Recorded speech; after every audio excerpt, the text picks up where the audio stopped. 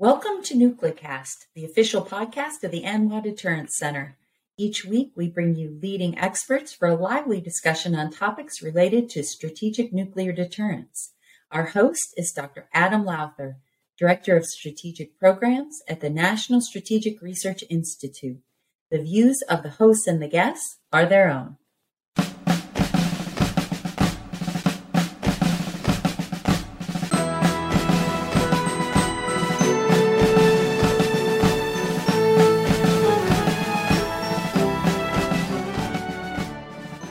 Well, welcome back to another episode of NuclearCast. We're now in 2023. It's a new year, and we look forward to having lots and lots of episodes. Now, today, we're doing something a little different. Our guest is David Craig. Now, for those of you that know David, he is the editor of RealClearDefense, and of course, he is a retired Marine. Actually, he was a professional student, joined the Marines at 30, spent a career in the Marines, left the Marines, and then became the editor of RealClearDefense. So he's had a very interesting career. And today we're going to talk about writing. And for all of those out there who are folks in the nuclear enterprise, writing's it's something that you sometimes say, that's what other people do. But David and I are going to talk today, and maybe this is something you want to think about yourself. And so with that, welcome to the show, David. Thank you so much for having me, Adam. It's really interesting and a great topic because I was a reluctant writer myself, actually. Yeah, I have a feeling a lot of our listeners are reluctant writers, but it's such a community of folks that have a lot of experience, and they're often, like you said, reluctant to write about that experience. So give us a little bit about how you ultimately became the RealClearDefense editor from a practitioner's background. Well, one of my good friends now was one of the lieutenants when I was in Afghanistan. I think I was a gunnery sergeant then, maybe master sergeant. So I was the fusion chief for 2nd Marine Division, so the ground element of Helmand Province. John Waters, and he and I had a great deal of synergy while we were working in Afghanistan, and we were just clicking on all cylinders, providing intel to our commanding general, General Cropperata, as well as our Major Nate Crick, who's now a colonel, I believe. And I had a health episode. But anyhow, I was going to retire at 20 anyhow, and my buddy John knew this. And just about a year or so before I retired, he asked me if I wanted to do this job as the editor of RealClearDefense. And I thought, wow, that's just so outside of my field of expertise. And he said, no, it's not. And I said, why do you say that? And he said, well, we are writing 1-page intel assessments every day. He said, no one writes that much. No one at the New York Times, anywhere, writes that robustly for that period of time. And he said, so don't think that you can't do it. So I got approval to do it. So I started part-time even before I'd retired, and then went full-time as soon as I retired in 2016. And ever since, and I've just been trying to sort of reach out to veterans and experts in the field of all issues relating to defense and national security, so to speak. And I've enjoyed it ever since. Yeah. We've got a lot of folks who, your audience has a lot to do with sort of the DC Beltway area. That's one of the areas where you're most widely read. And you get a lot of think tankers and a lot of folks who may not have the background, the experiential background to having done all the things that they're writing about. And so if you were to make a sort of a plea to those out there who are performing the mission, military guys, intel guys, all that broad swath of folks who actually perform the mission for nuke guys, we've got guys at the labs, we've got, NNSA folks, we've got military, we've got lots of folks performing the mission. What would you say to encourage them to become writers? They might think it's too hard. But what would you tell them? That's what I would have thought initially, but it's just a matter of getting words down on paper, and just having a coherent idea of a message that you want to get across. And it takes practice. The more you do it, the better you get. And it's really not nearly as hard as what most people might think. Now, like we were talking about earlier, if you're writing a novel, that's a different story. But if you're writing a couple pages to get a point across, say about nuclear deterrence, it's not that difficult. You just need a few solid factual examples or references, to bolster your case and consider some counter arguments. But, it just has to flow, just like a conversation with someone. You want to make sure that whoever's reading it, whoever's listening to you in your conversation can understand your points and where you're going with your thesis or your statement that you're trying to get across. Now, for those who say, okay, I'm interested. You've got my juices flowing. You've piqued my interest, but they say, but I don't know how to do this. What does it look like? What is the structure? What if they want to come write for you, right, what would they need to do if they wanted to write, an article for you? What does it look like?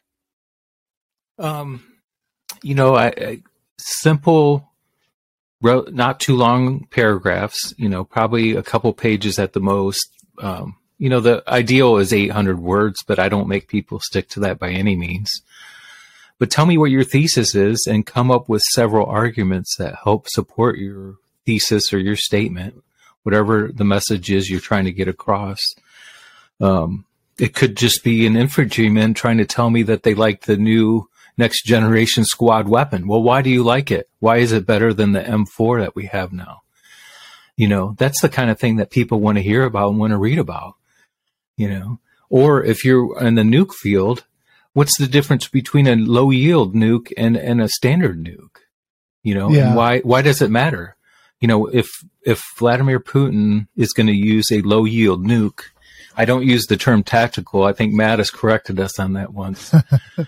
Because he said, and he made a good point, there's no such thing as a tactical nuclear weapon. Anytime you use a nuclear weapon, whether it's low yield, tactical, or what we have in our inventory for the most part. Strategic, yeah. Has strategic consequences, yeah, even if it's low yield. So one of the things that I found useful in writing op-eds, because I've written a number of articles for you, is always having a hook to open your article. And that hook is what brings in readers.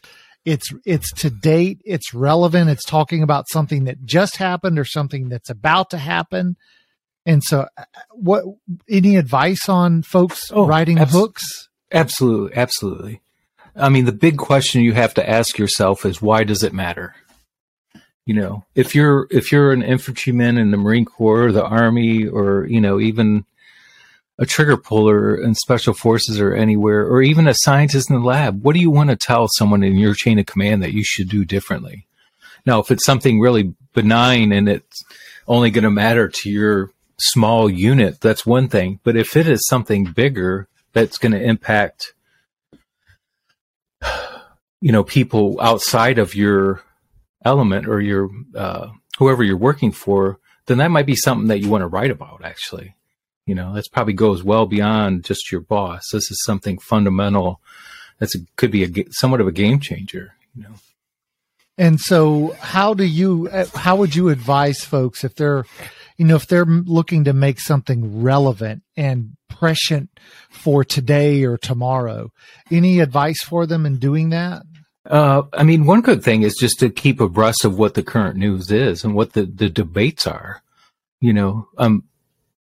I think not enough has been written about the nuclear posture review that was just released. I don't know if they released the national security strategy, defense strategy, and nuclear posture review just before the holidays on purpose so that there would be less commentary on it, or because the first thing was the fact that they, I guess it's still wrangling. The NDAA that was just passed, they included the W-76, I think, didn't they?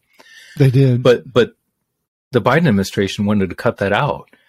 And if you're to understand deterrence, you understand the importance of having a small nuke on a sub that's able to hit anyone in the world on short notice. That's a vital element of nuclear deterrence. And that's just one small example of types of things that people could be thinking of. That's big, and then other things I've talked to people about, like in defense of Taiwan, someone mentioned, like mining the heck out of the Taiwan Strait, making things as painful for China to where they would never consider invading Taiwan, Yeah. Original ideas that maybe other people haven't heard of, or thought of or talked about. And this is a great opportunity, like you mentioned, the idea of originality. And for those who are actually out there in the field doing jobs, they're able to see things that others might not be, sitting, in a building in downtown DC or somewhere else on a staff. And so that's a great opportunity for them to bring new ideas, particularly for other folks to think about. Exactly. And I think that may be something that hinders some people, is that in their close-knit community, they may not think it's an original idea because they all talk about it all the time.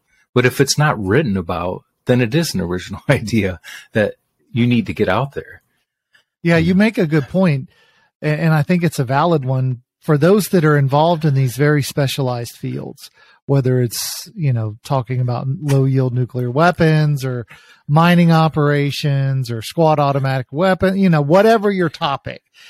If that's what you do, you assume everybody knows. But in reality, 99.9% of folks don't know what you're talking about, which is an opportunity for you to inform the rest of the public. Right.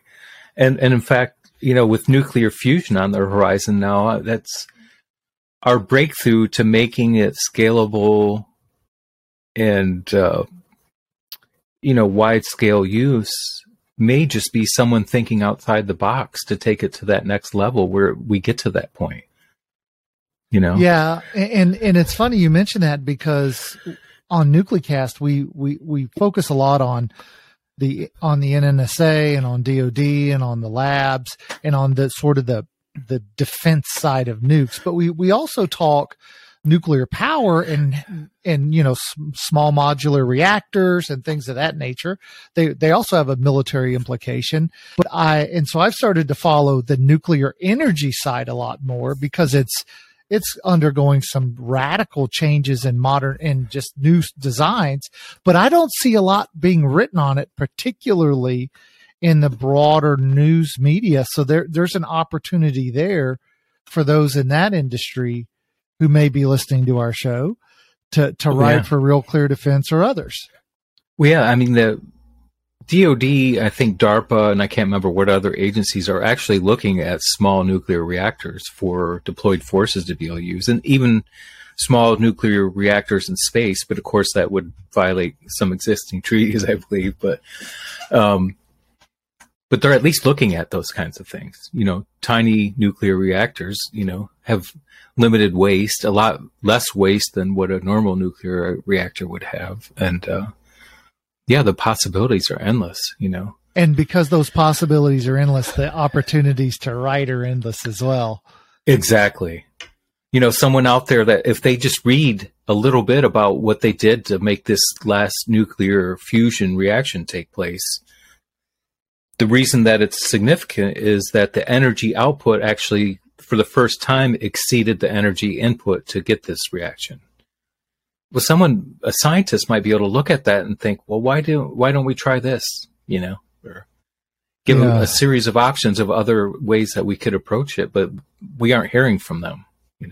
Yeah. So if I were to set, somebody down in front of you, Sergeant Snuffy, or, scientist Snuffy, or, pick a Snuffy of any flavor. And you were to say, okay, I want you to write me an article on, let's just pick nuclear weapons as a topic, on the possibilities of low yield nuclear weapons in Ukraine. What would you describe them sort of in a 1, 2, 3, 4 kind of way as a means to, this is how I want you to write? Because a lot of people are out there and they're saying, they might be listening and they're saying, this is all well and good, Adam. You guys are having a great talk. You want us to write, be creative, but tell me specifically, how do I do it? So what would you say in that step-by-step method to get people to write? Now, if it's someone that's never written, I mean, I would just recommend even just Googling the 5-paragraph essay. If you can get a 5-paragraph essay that's coherent and get you from point A to B to explain the 5 W's, who, what, when, where, why, of why we care about your topic, then you're headed in the right direction. The second step is to read it to a friend. Does it read it to your friend, or have them read it and ask them the question, does this make sense and does it follow?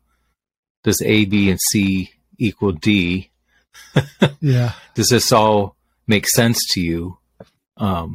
Does it go together? And because when we read our own work, we often miss things that we, bad habits sometimes of things that we might do wrong. But if you just read it out loud, you'll also tend to identify errors that you've made, or whether or not your argument even makes sense. Mm-hmm. But you always want to consider the counter argument to your whatever it is that you're making as well. Right. So that's step 1 and 2. Would there be a step 3?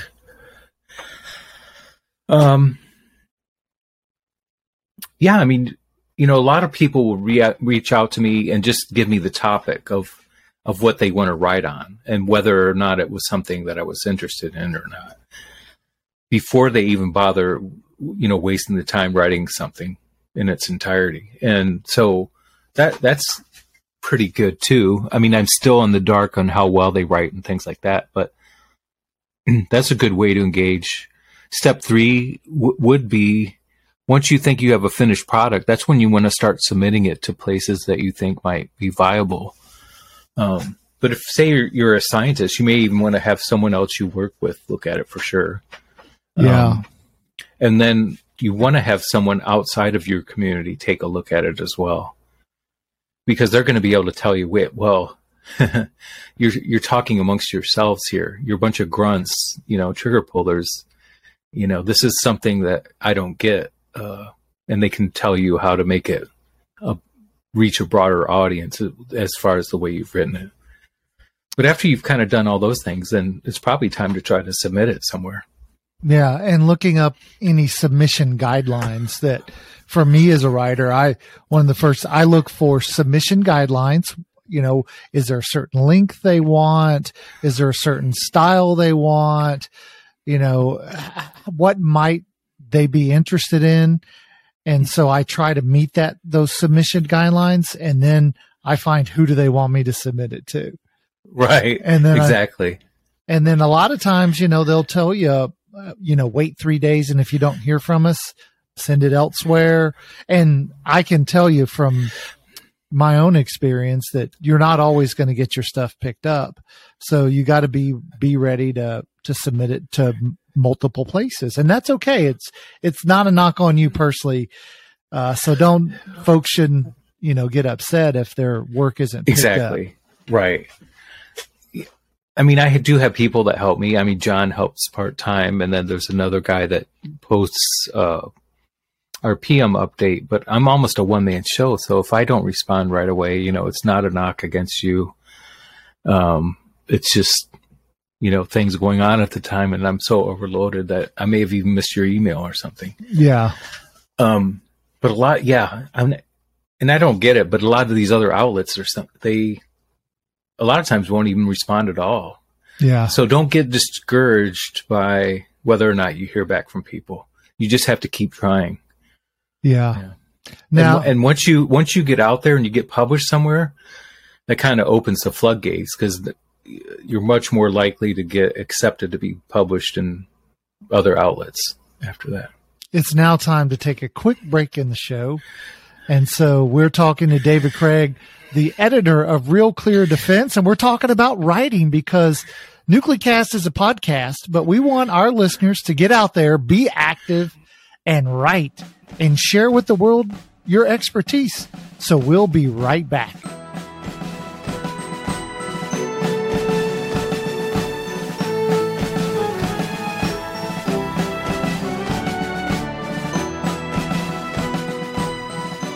This episode of NucleCast is brought to you by the 15th Annual Nuclear Deterrence Summit.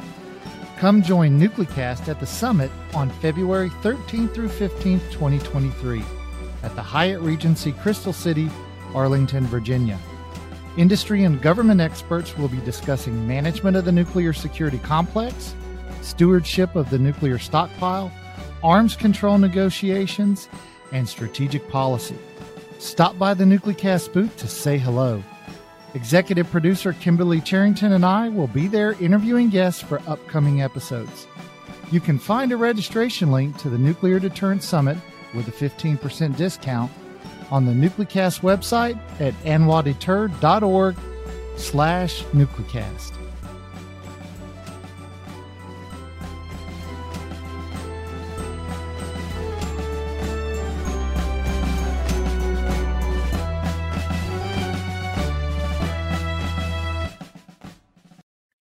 Okay, we're back and we're talking with David Craig, editor of RealClearDefense, and we've been talking about writing, a topic that is near and dear to my heart, to his heart. And, you know, Dave, one of the things that a few years ago, Keith Payne did some analysis, and his folks at NIP did some analysis in which they looked at the number of articles that were written by advocates of nuclear disarmament, and then those that were written by folks in the field that were proponents of nuclear modernization and a robust deterrent. And what they found was that there's about 6 articles written by advocates of disarmament for every one article written by a proponent of modernization and deterrence. And so in many respects, part of what I wanted to encourage our audience today in bringing you on is that there's this debate that's going on out there.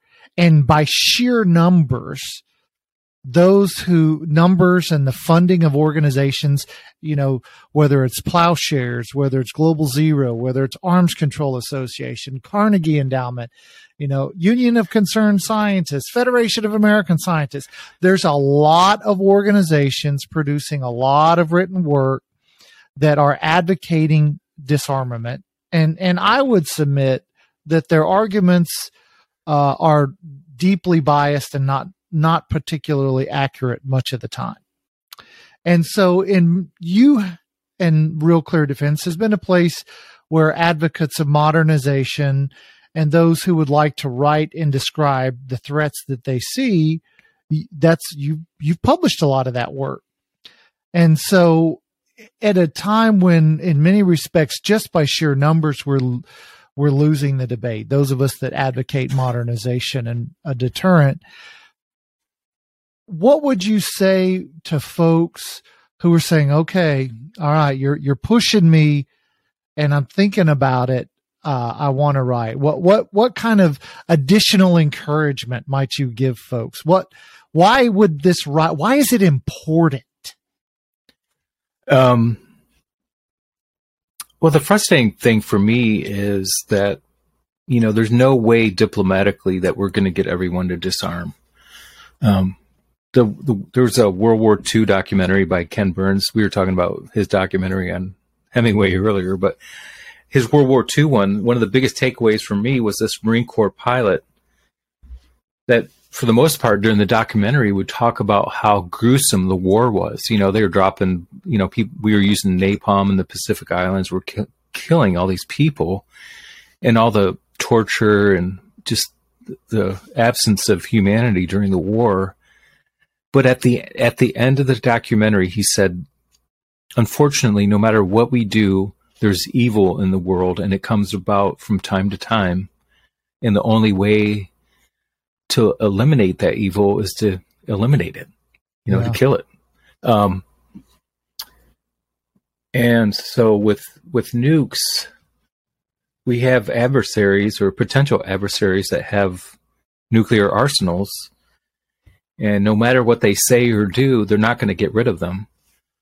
And probably, I think one of the biggest problems was what we did with Muammar Gaddafi, by taking him out after he had sort of, after we dropped the bomb on his compound and a few other things, he was playing ball with us. But by taking him out recently before the Benghazi situation, we sent a message to the world that giving up nukes isn't going to get you what you want. They're going to come after you anyway. So that's the message that North Korea has heard loud and clear. That's the message that Iran has heard loud and clear. I think the thing that as a trigger puller, you realize as a realist sort of perspective on things, that the bullies and the evil in the world only know one thing, and that's a punch square in the face. They're not going to back down. They're not going to play nice. They're not going to do what you want to do just because they think it's great. Like even though Gorbachev was a rational actor, we didn't get to the point of cutting down our nuclear arsenals until it was, the verification process we had. We actually sent people to Russia to inspect all of their facilities, and they brought people here, and it was a long and arduous process. But I don't think we'll have that again unless we get another person like Gorbachev, and it doesn't look very likely in the near future. Yeah. So, but we don't have enough people that understand deterrence well enough, that understand that there's a need to have a legitimate nuclear deterrent. And that's the other thing that these adversaries know. They know what we're capable of. They know what to fear. So if we don't produce a W-76 and we don't have the full nuclear capability, then we don't have nuclear deterrence. If we don't have nuclear deterrence, then we don't have the overarching threat to prevent anyone from attacking us or any of our allies. All of Europe and even much of Asia lives under our nuclear umbrella, which has prevented a lot. I don't think people quite realize that. And so for those who are working in the field, which is much of our audience for NucleCast, what would you tell them about writing about these topics? The people that specialize in it obviously more than I do, and perhaps even more than you do, might have a perspective on a better way of having an effective nuclear deterrent, than what we've already discussed. But but having an effective nuclear deterrent doesn't mean getting rid of our nukes, though. Obviously, we could have fewer of them, possibly. But perhaps they have a better idea of how to create a comprehensive nuclear deterrent that's different and more modern than what we have. And that's another component that you mentioned. It's not as though these people that are pro-nuke are really pro-nuke. It's just that our nukes are so old that they need to be modernized just for safety. There was that documentary done on Frontline a few years ago about those nuclear incidents we had. And what was interesting is one of the gals on the panel that was a big nuclear disarmament advocate admitted at the end, though, she said, actually, we need to modernize just for the sake of safety at this point. Yeah. So, and I don't think people realize that either. And we need people to write about it, because the more we can publish, and this is part of what I would call for those listening to this podcast, is we need you writing so that we can advance the ideas. We can persuade, there are folks in the disarmament community and the proponents of who will never be persuaded from their position. But there are a lot of Americans out there who just don't know that much about nukes. They don't know about nuclear power. They don't know about nuclear weapons. And unless we write broadly across, not just in Real Clear Defense, but in, the the Kansas City Star or, papers everywhere, and folks read it and say, I didn't know that. That's news to me. We are going to be unable to persuade folks to support the policies and the capabilities that are in our nation's best interest. Absolutely. There's probably far more experts outside of DC than there are inside DC. I learned that pretty quick by circulating in DC, the first couple years after I retired. I wouldn't say I was hugely disappointed, but I was disappointed, I guess, in the lack of expertise I thought there really was in many of these think tanks and whatnot. So that should encourage many of these people out there across the country to be able to write on these topics intelligently. That doesn't mean you don't have to do your research and make a good argument, to support your thesis or your argument. But it should open the floodgates for more people to really get involved and have their voices heard, I think. So we're running out of time for today's show, but I want to give you the last word. What would be that last nudge, that last bit of encouragement that you would want to give the listeners to send you some really brilliant articles? Well, the biggest thing, if you think you want to write on a topic, you just have to do it. Stop questioning yourself. Just do. You just have to get beyond that point, and you just have to do it. That's what I had to do in my book. Sometimes it takes a friend to get you to do it. My buddy John got me to do it. But I think, you should just do it yourself and don't take no for an answer. We're successful in life, not because we got turned down 10 times. It's that one time that we didn't get turned down, Yeah. So you just have to get out and do it. Stop wasting around and get your voice to be heard. All right. Well, I want to thank you, Dave Craig, editor at RealClearDefense, and I want to thank our listeners today for joining us on this episode of NucleCast. I hope you're motivated to go out there and write and to let the world know what you think and to share your ideas. And we'll see you again on the next episode of NucleCast. Thanks, David. Thanks, Adam. Well, we just had a great episode with David Craig, editor of RealClearDefense. Now, I asked David to come onto the show because I've written a lot of articles for RealClearDefense, and I wanted to get his thoughts on writing out there to everybody. And it was really interesting because one of the things that he said that I thought was, this is a great way to handle it. He said, Google the 5-paragraph essay and then take your idea and put it into the 5-paragraph essay answering the who, what, when, where, why, and how. And you've got an article. And so to me, I thought, well, that simplifies it. That makes it really nice, really simple, and doable for those folks who might be apprehensive about writing. And so I really like that.